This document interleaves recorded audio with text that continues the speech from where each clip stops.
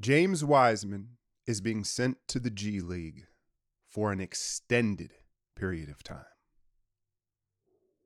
Well, what does that mean, extended period of time? I mean, I spend an extended period of time on the toilet most days, so it's all relative, right? But staying on subject, shitting yourself. James Wiseman. First 10 games, it just hasn't looked good by any accounts, right? And, my daughter asked me this question. By the way, much appreciated support for her basketball team. She raised, I believe, the most on the team. So very humbling and grateful that you guys were so quick to support her. Thank you. I'll keep you guys posted on how her season goes and even maybe upload some highlights and stuff like that. She asked me last night, we're watching, and she goes, well, if Kuminga makes just as many mistakes as Wiseman, then why are people so much harder on Wiseman than Kuminga? It's easier to put out a fire than to start one, right? That's a favorite saying of a lot of coaches across all sports, right? And it's the context of the mistakes. It's what type of mistakes are being made. Jonathan Kuminga, for the most part, makes mistakes out of aggression. He closes out reckless and fouls a shooter, right? He's too aggressive. He's reaching. He's too up on the body. He gets downhill with so much speed, it's a charge, right? He shoots a lane to steal a pass. He misses. Now, granted, both of them, all the young guys, have mental lapses where they think it just takes one effort on a possession and it's really two or three. They all have that. But generally speaking, Kuminga makes mistakes where you look at it and you say, well, we can fix that, right? Again, it's easier to put out a fire than to start one. If he's too intense, too aggressive, it's much easier to calm him down. Where you look at James Wiseman and the context of these mistakes, they are mistakes that I think a lot of us look at and say, I'm not sure you can fix that. I'm not sure that's repairable, right? Give you some examples. The rebound. I spazzed out in the breakdown today. It's just, there's ones that he should gobble up. When he has the box out at 7 foot and it falls in front of him, you got to gobble that up, right? The screen setting or a lack thereof screen setting. How badly he misses setting the screen, getting contact, right? At a certain point here, you have to start to question the want. By all accounts, great kid, smart. Rebounding is your chance to compete. I think a great coach once said that, right? In screen setting, look, there's technique to both of it, but a good portion of it is like, do you want to do it or not, bro? Do you want to rebound or not? Do you want to set the screen or not? And at this point, I think it's fair to ask those questions of Wiseman. And again, it's harder to start the fire. It's harder to start the fire.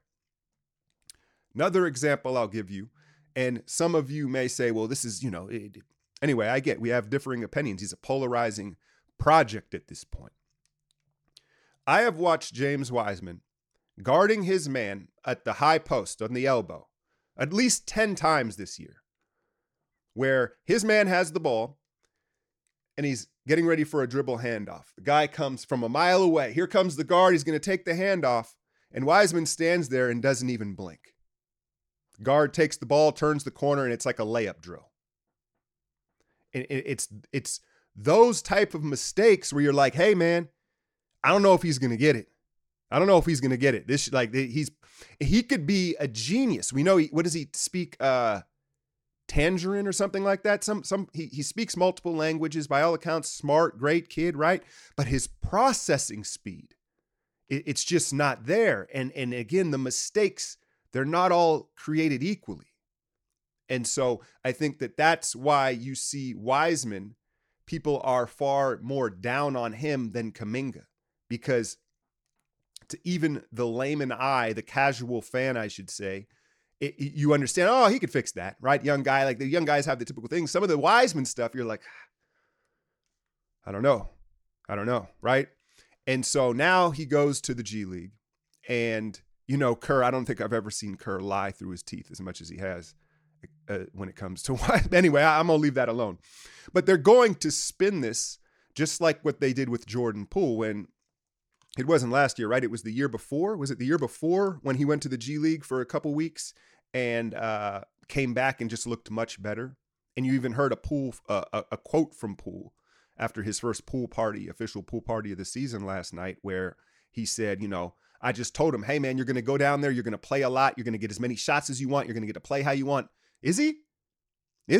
Should he? Right? I think it's a little different for a guard, right? Because guards they have a lot more control of how the game's being played. And that's cool if you want to send him down there and give him 12 post touches. He ain't going to get him up here, right? Like set screens and rebounds. And I know that he's only played like 60 games. We get all the excuses.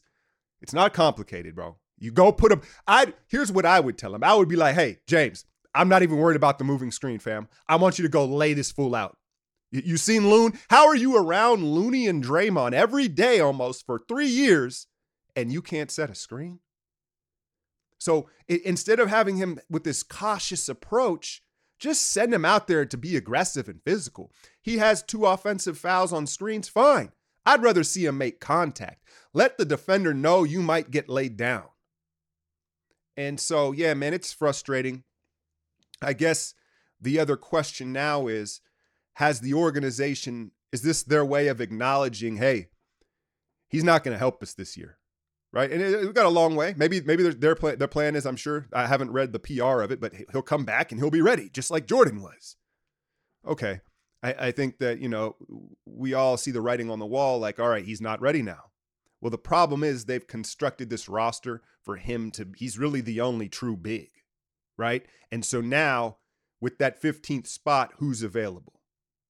Dwight Howard, is he in Taiwan? I know a lot of people were DMing me about his comment. Was he on All the Smoke, or he was on Shannon Sharp's podcast, right?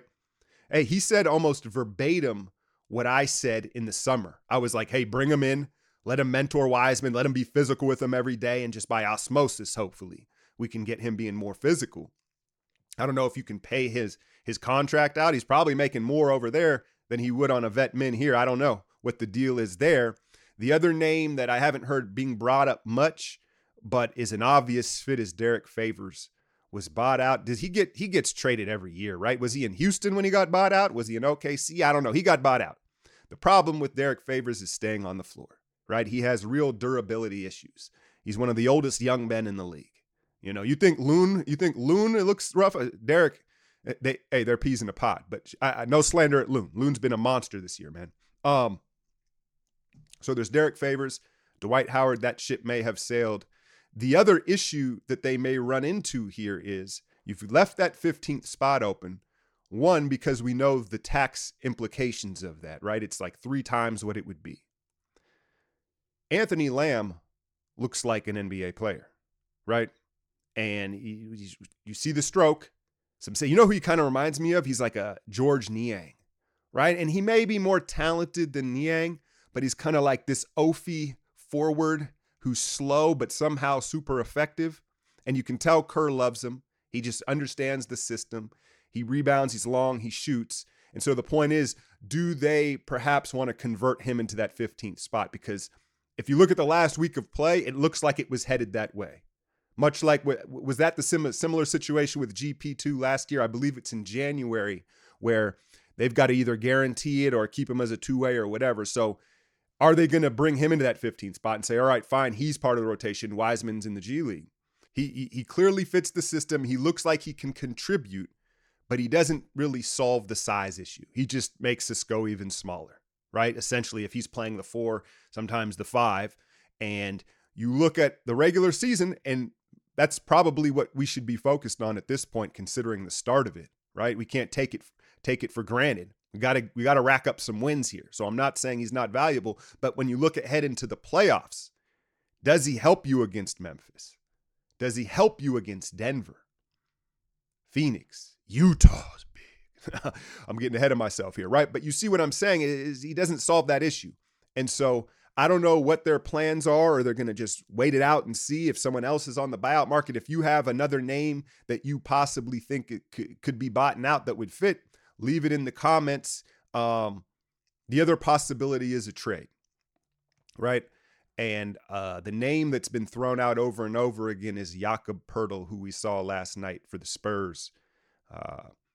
Matching salaries, 1-year deal, does all the things that Wiseman doesn't, right? Rebounds, physical, sets screens.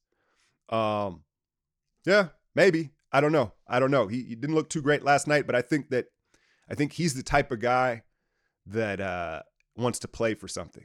And as the season goes on and they don't have any guards playing and they're not really concerned with winning, that probably hurts his style of play. I have a couple trade ideas that I'll share in the extended clip for Patreon here. But yeah, that's the news out of the feel good win last night, man. I don't want to just come with straight negative news. That win last night was much needed chicken soup, the first official pool party, and something that I think a lot of you have noticed. He plays so much better when he starts. And I think it's just because he's patient. He doesn't try to get it all at once. He knows he's going to play 30 minutes, and all of a sudden he plays with pace, and he's just more on balance and in control, and he exploded last night. I said it in the breakdown that, they defended. I don't know if they defended. The Spurs looked pretty rough last night, right? And then we exploded from 3-point line. But you need these games sprinkled in where we're not reliant on Steph, and he could rest in within the season. So I'll take it how we could get it right now because we need it. You got Phoenix tomorrow, a chance to make have a meaningful win on this season. It's going to take to the 15th game to have an actual meaningful win. So again, we can't take the regular season for granted. But James Wiseman, it is what it is, man.